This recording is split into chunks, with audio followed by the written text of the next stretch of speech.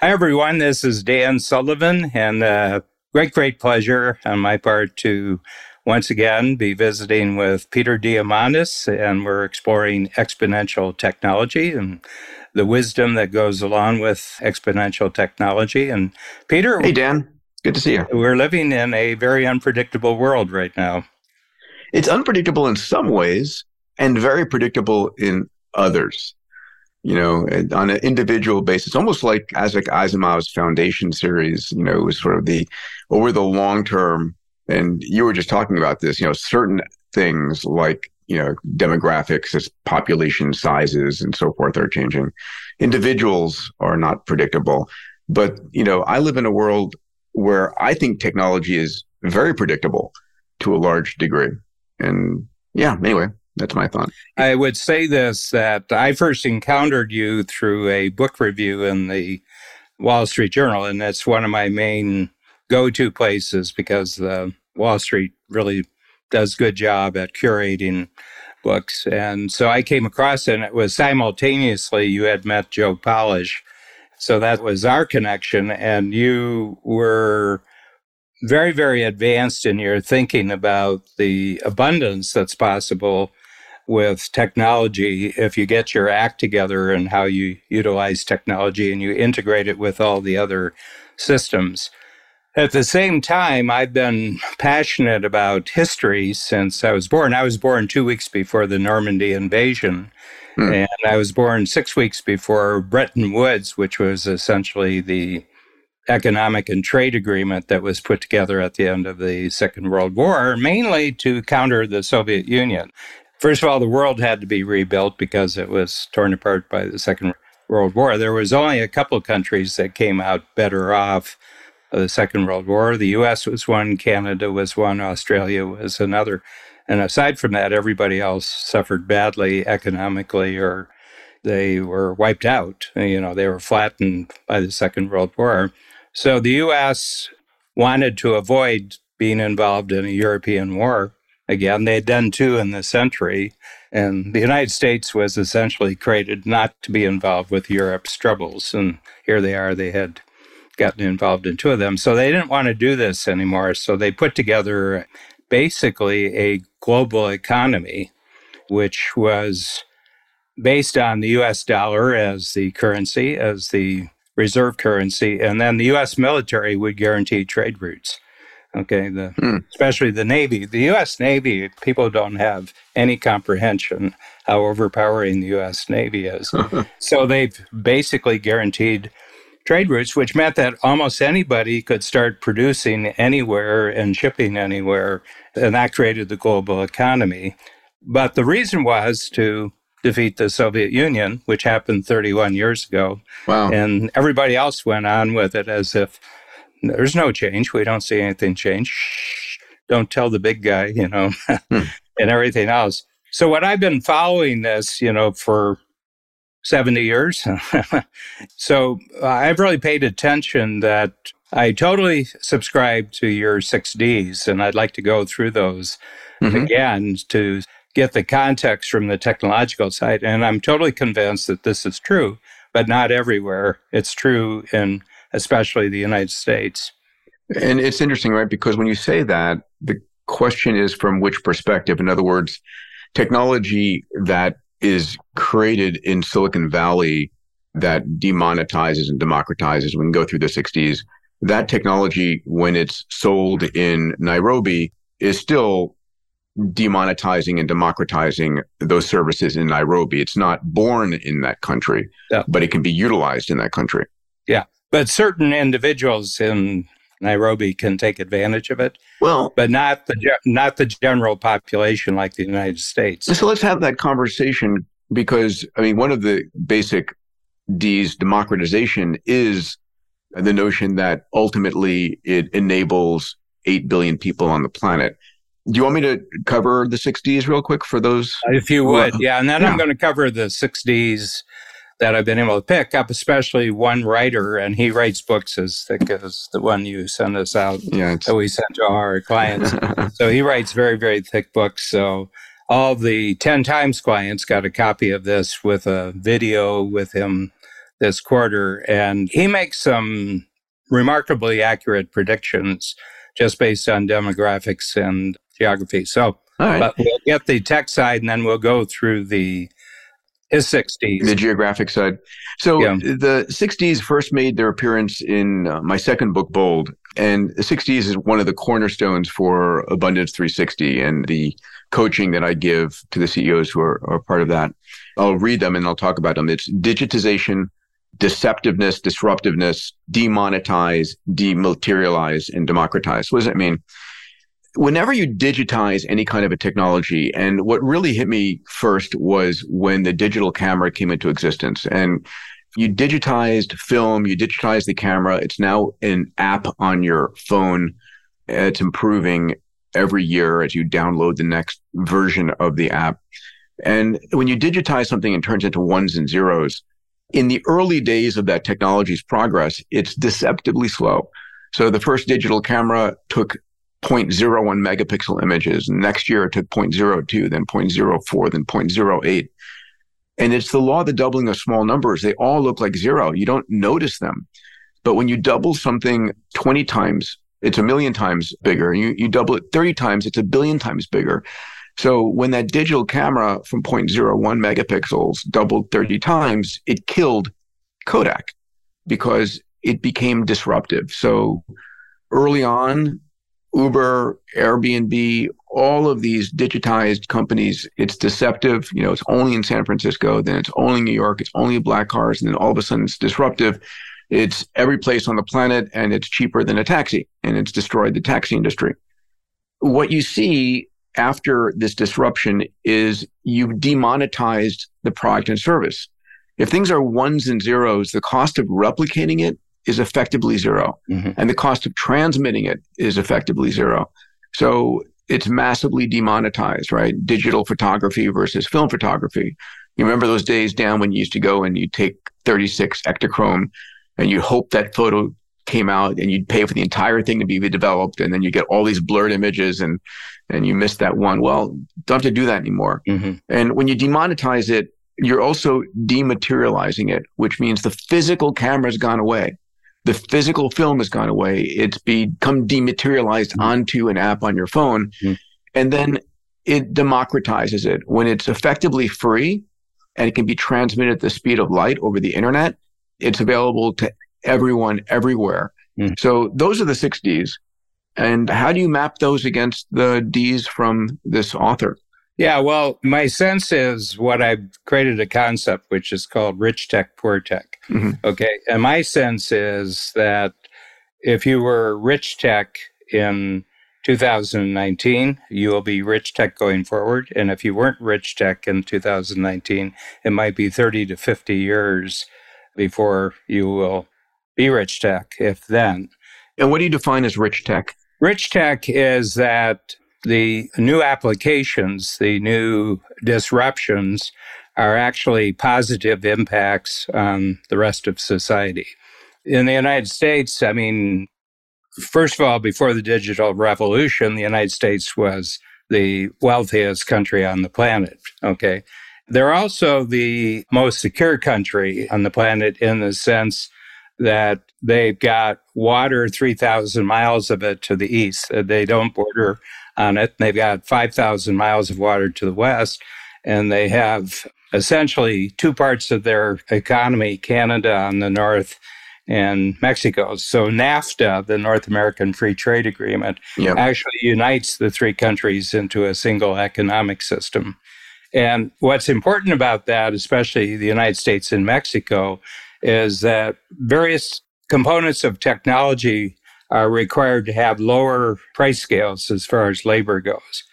Now, Southeast Asia has been everybody's favorite for the last 30 or 40 years, simply because in Asia, you can have 20 gauges down from top price for a technology to the lowest. So, Japan is the top, South Korea, Taiwan, Singapore, probably four countries that are at the top. And then you move down, you have Malaysia, and you have the Vietnam, and then you get down and you have like the Philippines are the real low-cost labor. And you've got to have that to develop technology because no technology is created, manufactured, assembled in the same place. There's a movement. So, for example, what's been revealed is that China isn't very, very good at manufacturing chips. They're very, very low-level chips, okay? And they go into your teddy bear that talks. They go into parts of your temperature system in your houses. But when you get to high chips... Yeah, you go to Taiwan. Yeah, Taiwan, Japan. Yeah. But 70% of all the profits made on chips worldwide is actually made in the United States because that's where the design is.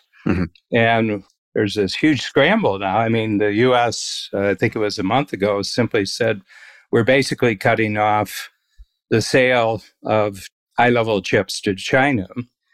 And they gave Americans who were involved in helping the Chinese 1 week to decide whether they were employees, they're changing their citizenship to Chinese citizenship, or they could keep their American passport, but they had to be out of the country in 1 week. Okay.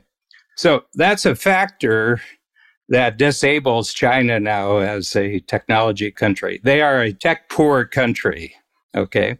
They have about 200 million people who are at a very advanced level, and they have about 1.1 million people who are just entering the 20th century. 1.1 billion, you mean? Yeah. 1.1 billion. Yeah. So what's happened that has changed things is the cost of energy has gone through the roof, and the cost of transportation has gone through the roof since COVID started. And you don't have a technology economy unless you have two things you can guarantee. One is abundant, reliable, low-cost energy. That's one. And the second one is abundant, reliable transportation. Okay. And my sense is that very few countries have both of those. The United States is one of them. Actually, France is one of them. France, because they never gave up nuclear power, and they're building more nukes. In Europe, because of the Ukraine situation now, all plans to decommission nuclear plants have been abandoned, and now there's new plans for building new nukes, and there's new generations of nuclear. Yeah, and by the way, for those who don't know, I mean, I think the new generation of nuclear power plants are mandatory. I think it's ridiculous not to be building as many of them. They're fail-safe plants. They're a very different generation than we saw at 3 Mile Island or Fukushima. And they don't fail in any of these ways. It's, I like to say, I feel they're safe enough, I'd put one in my backyard. But they won't be mandatory in democracies. They can only be mandatory in a dictatorial country. Yeah, and they take a long time to build and permit and so forth. Yep. And solar is getting so cheap that you're seeing so many natural gas and coal plants being shut down, even in the midst of being built, because it's cheaper to go to renewables. Yeah. But there's only 5 geographic areas in the world where you can actually do solar power and where you have reliable, abundant, cheap solar power. Actually, Northwest Texas is probably the best place in the world. They have the best wind power and they have the best solar power, and they also have the biggest reserves. My sense is that in Canada, this will all disappear. Solar and wind will totally disappear in Canada because the weather's so bad. It's dark half the year, and the technologies are not exponentially improvable. Wind is almost at the top of its technological. So all I'm saying is that the 60s are absolutely true for the United States. I think the United States will continually advance and transform itself. But my sense is that the biggest movement technologically for the United States over the next 25 to 30 years is actually going to be in manufacturing, of reshored manufacturing. Part of the reason is a superb transportation system. You've got energy everywhere. You got cheap energy everywhere. And they'll be the first ones to widely use the new generation of nukes because server farms, you build a new server farm, which uses a massive amount of electricity. You just have your own nuke at the server farm. TSMC, the biggest, highest level chip maker, building a 20,000 employee factory north of Phoenix. And that would be an ideal place because it's going to take a lot of electricity out of the Arizona grid if they don't have it. In my home state of Ohio, Intel's building their biggest chip factory in the world, So my sense is that the place where the new nuclear power is going to be used is not around the world. It's going to be used in the United States and probably other advanced countries that are more or less in the same economic alliance with the United States. So what I came up with, and this is not original to me, I'm just sort of synthesizing. I got two Peters here. I've got Peter Diamandis and I have Peter Zeihan, who's a geopolitician. And he says, first of all, the global economy of produce anywhere, ship anywhere, use anywhere is over, essentially over, because the transportation cannot be guaranteed, the energy cannot be guaranteed around the world. Okay. The second one is depopulation. So there's only 5 advanced countries that will have a bigger population 10 years from now than they have right now. The US is one of them. France is one of them. Spain is one of them. Sweden is one of them. Argentina is one of them, and possibly New Zealand. Everybody else will have a lower population. My numbers are that the U.S. population is going to be shrinking. I mean, our birth rates have dropped down. Not birth rate. The U.S. can turn on the immigration faucet. Okay, well, listen, that's a crazy thing. We've turned off immigration. We should be stamping a green card to everybody who gets a PhD at Stanford and MIT and keep them here. Instead, we send them back. Yeah. But everybody's dropping. China's dropping like a rock. Russia's dropping like a rock. And Russia even starts a war with a declining population. So they've already lost 100. I saw an article the other day that it looks like, sperm production rates are falling. So this is being hit by 2 things. One, people not wanting to have families because of the unpredictability, or because they want to enjoy life more. And then not being able to have families because, reducing sperm rates. And the question is, why is that happening? Yeah. But that's another conversation, one I'm not qualified for. Yeah. So the depopulation was the next one. And then the next one is decentralization. And the fact that these big, massive cities were only possible because you had very, very cheap transportation and you had very, very cheap electricity. You can see it even in the large American cities or the large American states. California, for the first time, lost enough population to lose a congressional seat. New York's been losing congressional seats. These really big states, Illinois is losing. Part of the reason is that COVID forced virtual conferencing and made it very, very profitable. I mean, we're back to really historic numbers for in-person workshops, but we've added another 15% with virtual workshops this year. Mm-hmm. And, there's a lot of advantages because the costs are very low with virtual workshops. And I see the future of Coach. If we're 10 times where we are now in 15 years, the large majority of that will be virtual, where nobody travels. There's no food involved. I've been trying to talk you into virtualizing Coach for 10 years. I wanted to put my robot in the back of your room so I didn't have to deal with Air Canada every quarter. Well, we wouldn't have allowed that. I know. You made a convincing argument, but COVID made a compelling offer. Your business is over, so that's the compelling offer. So another one is debureaucratization. Yeah. But let's talk about decentralization. One of the things, the question is, why do people go into big cities? And they would go there because the jobs were there. They would go there because education was there. They would go there because the arts or the social was there. Obviously, Zoom and global broadband and low-cost computers have enabled you to be educated, get a job, be entertained any place on the planet. And when you fly over the United States, it's like mostly barren land. So you can go and find your little fiefdom. Yeah.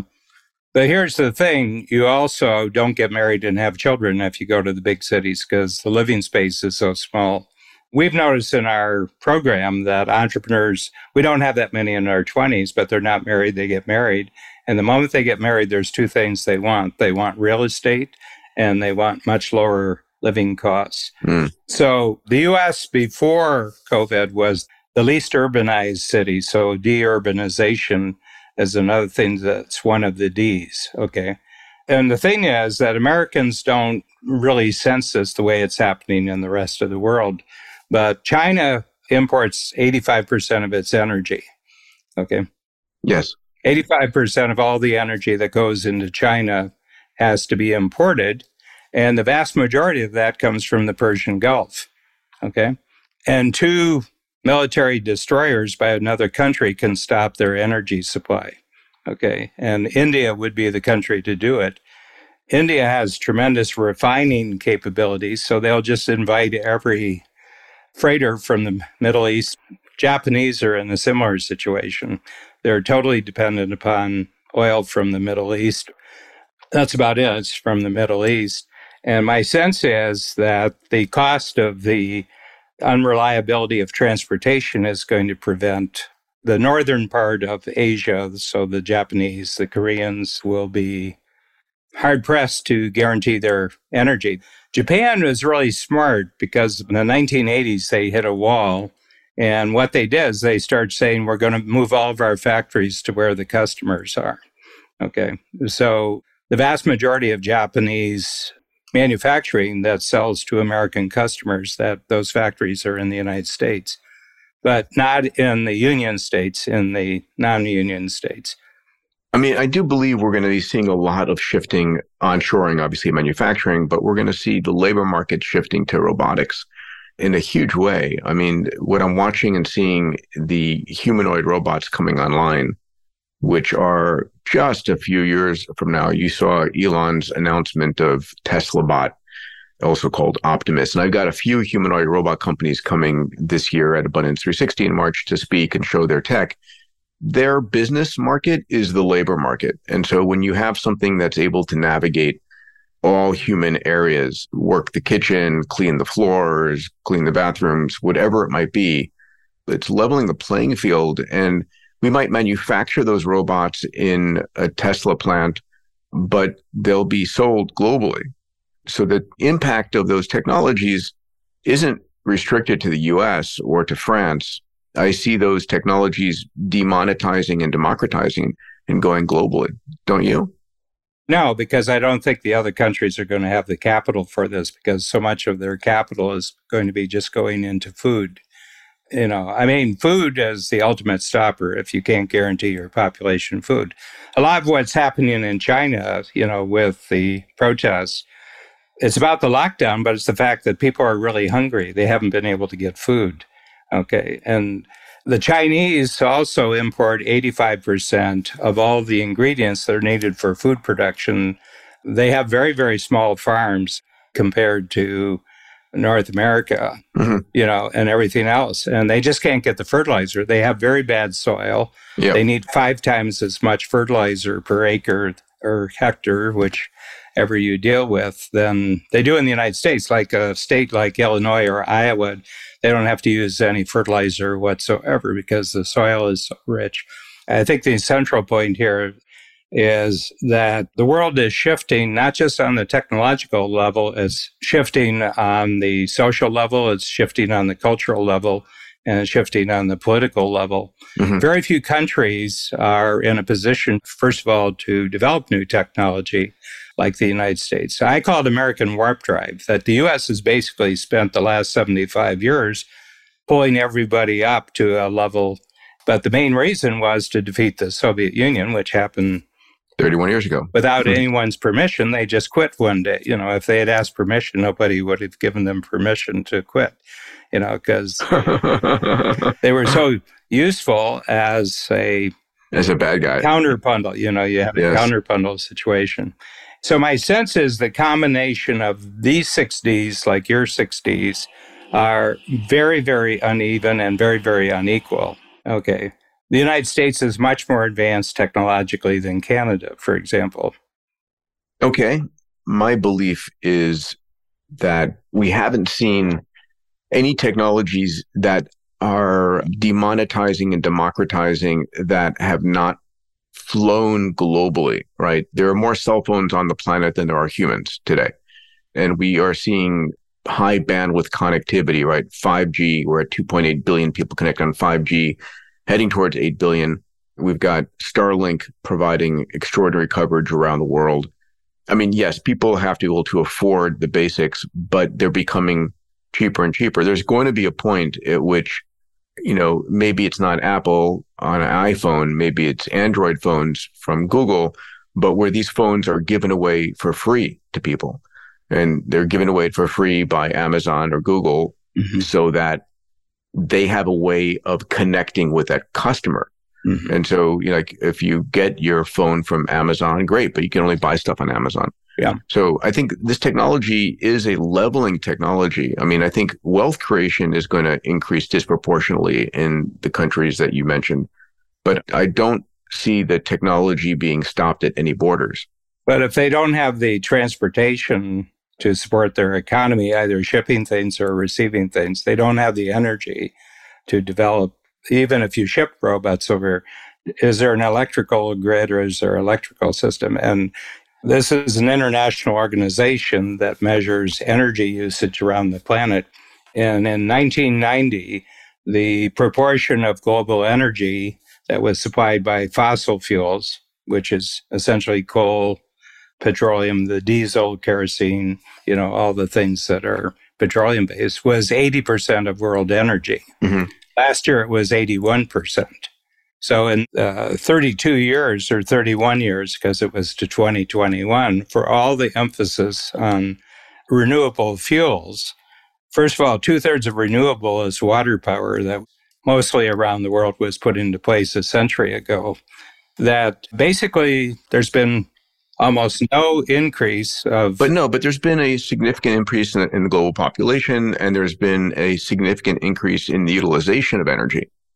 So... Yeah, but it's still the renewables. If you use wind power and solar power as the two examples, they were like 1% or 2% of total energy usage 32 years ago, and they're still 1 or 2% of global energy. And I disagree. This year in 2022, solar and wind represented 50% of all new capacity being added.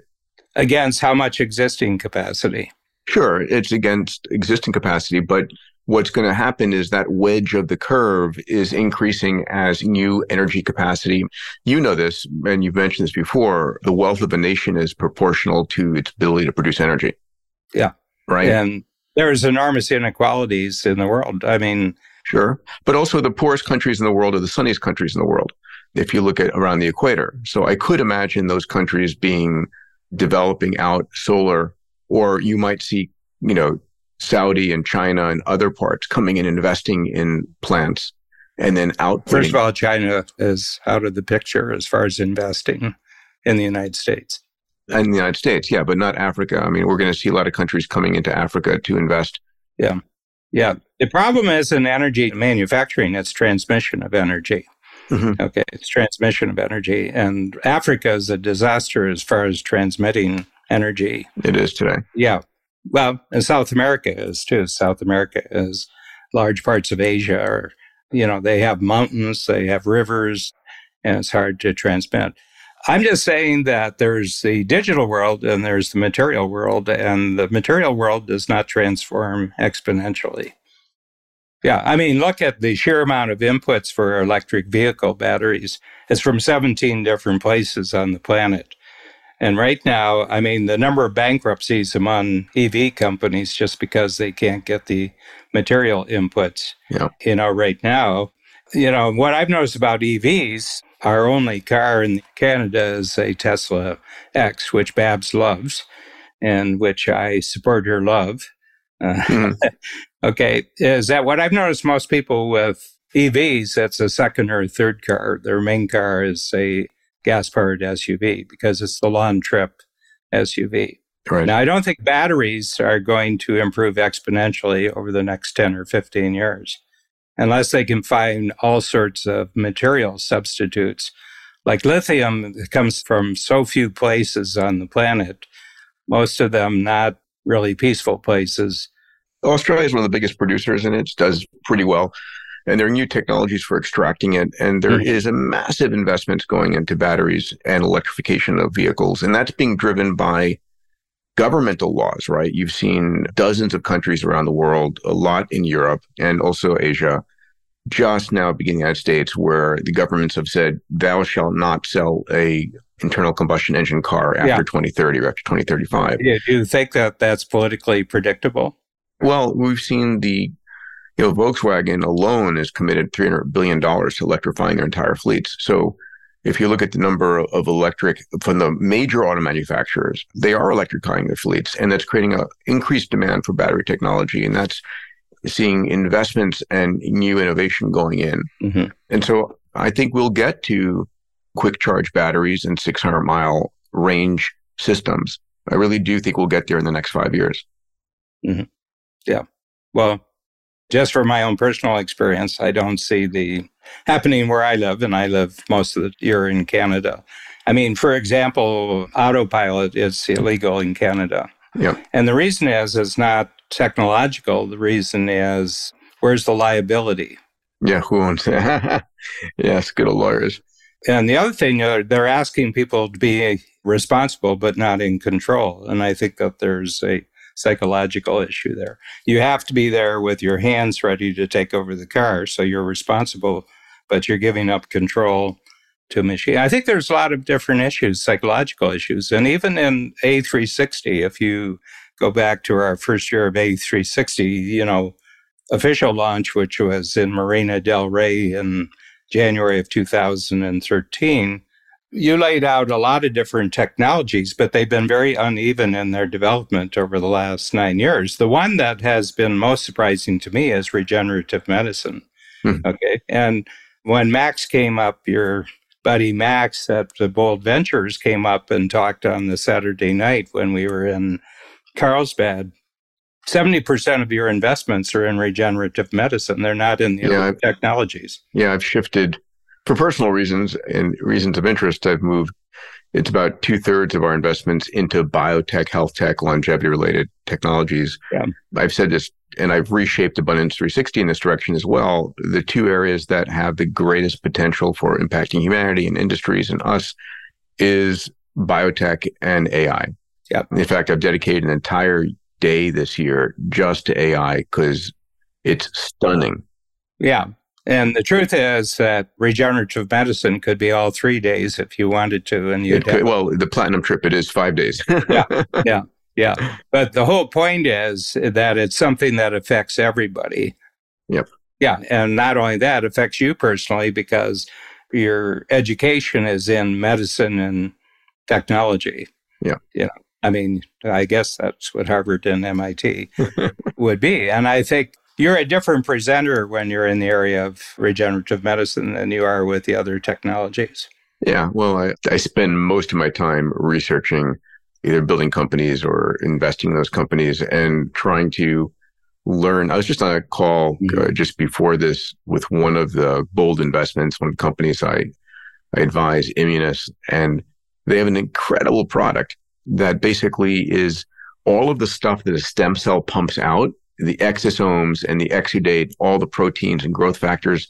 They've created that into a product, and it is one of the most potent anti-aging formulations for muscle building and for reducing inflammation. They're going into human trials right now.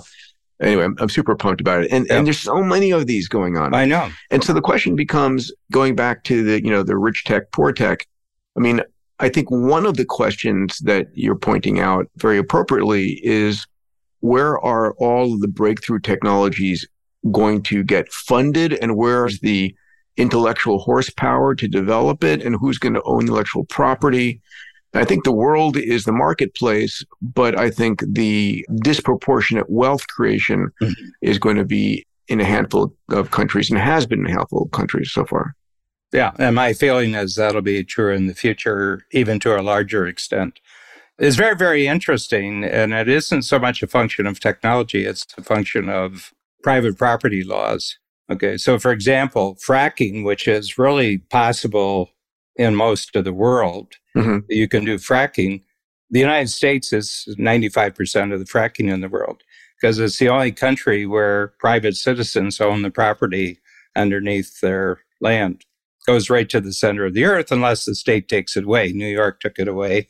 So that means that the development of fracking can be totally entrepreneurial. You have a small fracking company. They do a deal with 15 farmers.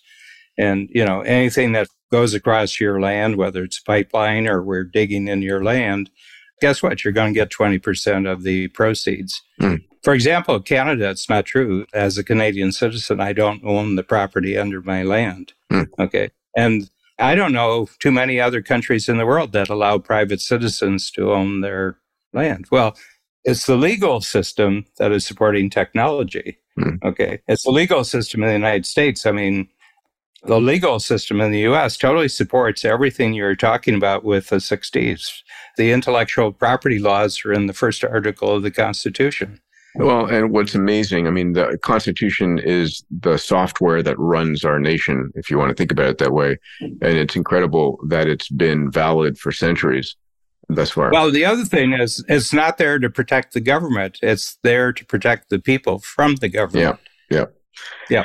We'll talk a lot about this. I mean, go through the 36 boxes because you could have a podcast on each one of the boxes. So let's rattle off for summation. The 60s from the technology side are digitize, you get deceptive, then disruptive growth, and then you demonetize, dematerialize, and democratize products and services. And from the geopolitical side, you want to read them off? Yeah, deglobalize, depopulate, decentralize, debureaucratize. And one I didn't mention is decredentialize. And that is, companies like Google now, you don't even require a college degree to work for Google. Yeah. Okay. They'll put you through 6 months of their training. They'll teach you what they need to know. And my sense is the era of large higher educational institutions is over. I bet half the colleges and universities in the United States don't exist 10 years from now. So that sounds like a fun conversation for our next podcast. You want to do that? The future of education? Yeah, I'd love to. Yeah. Okay. All right. Take care, everybody. Dan, good to see you, my friend. Thank you, Peter.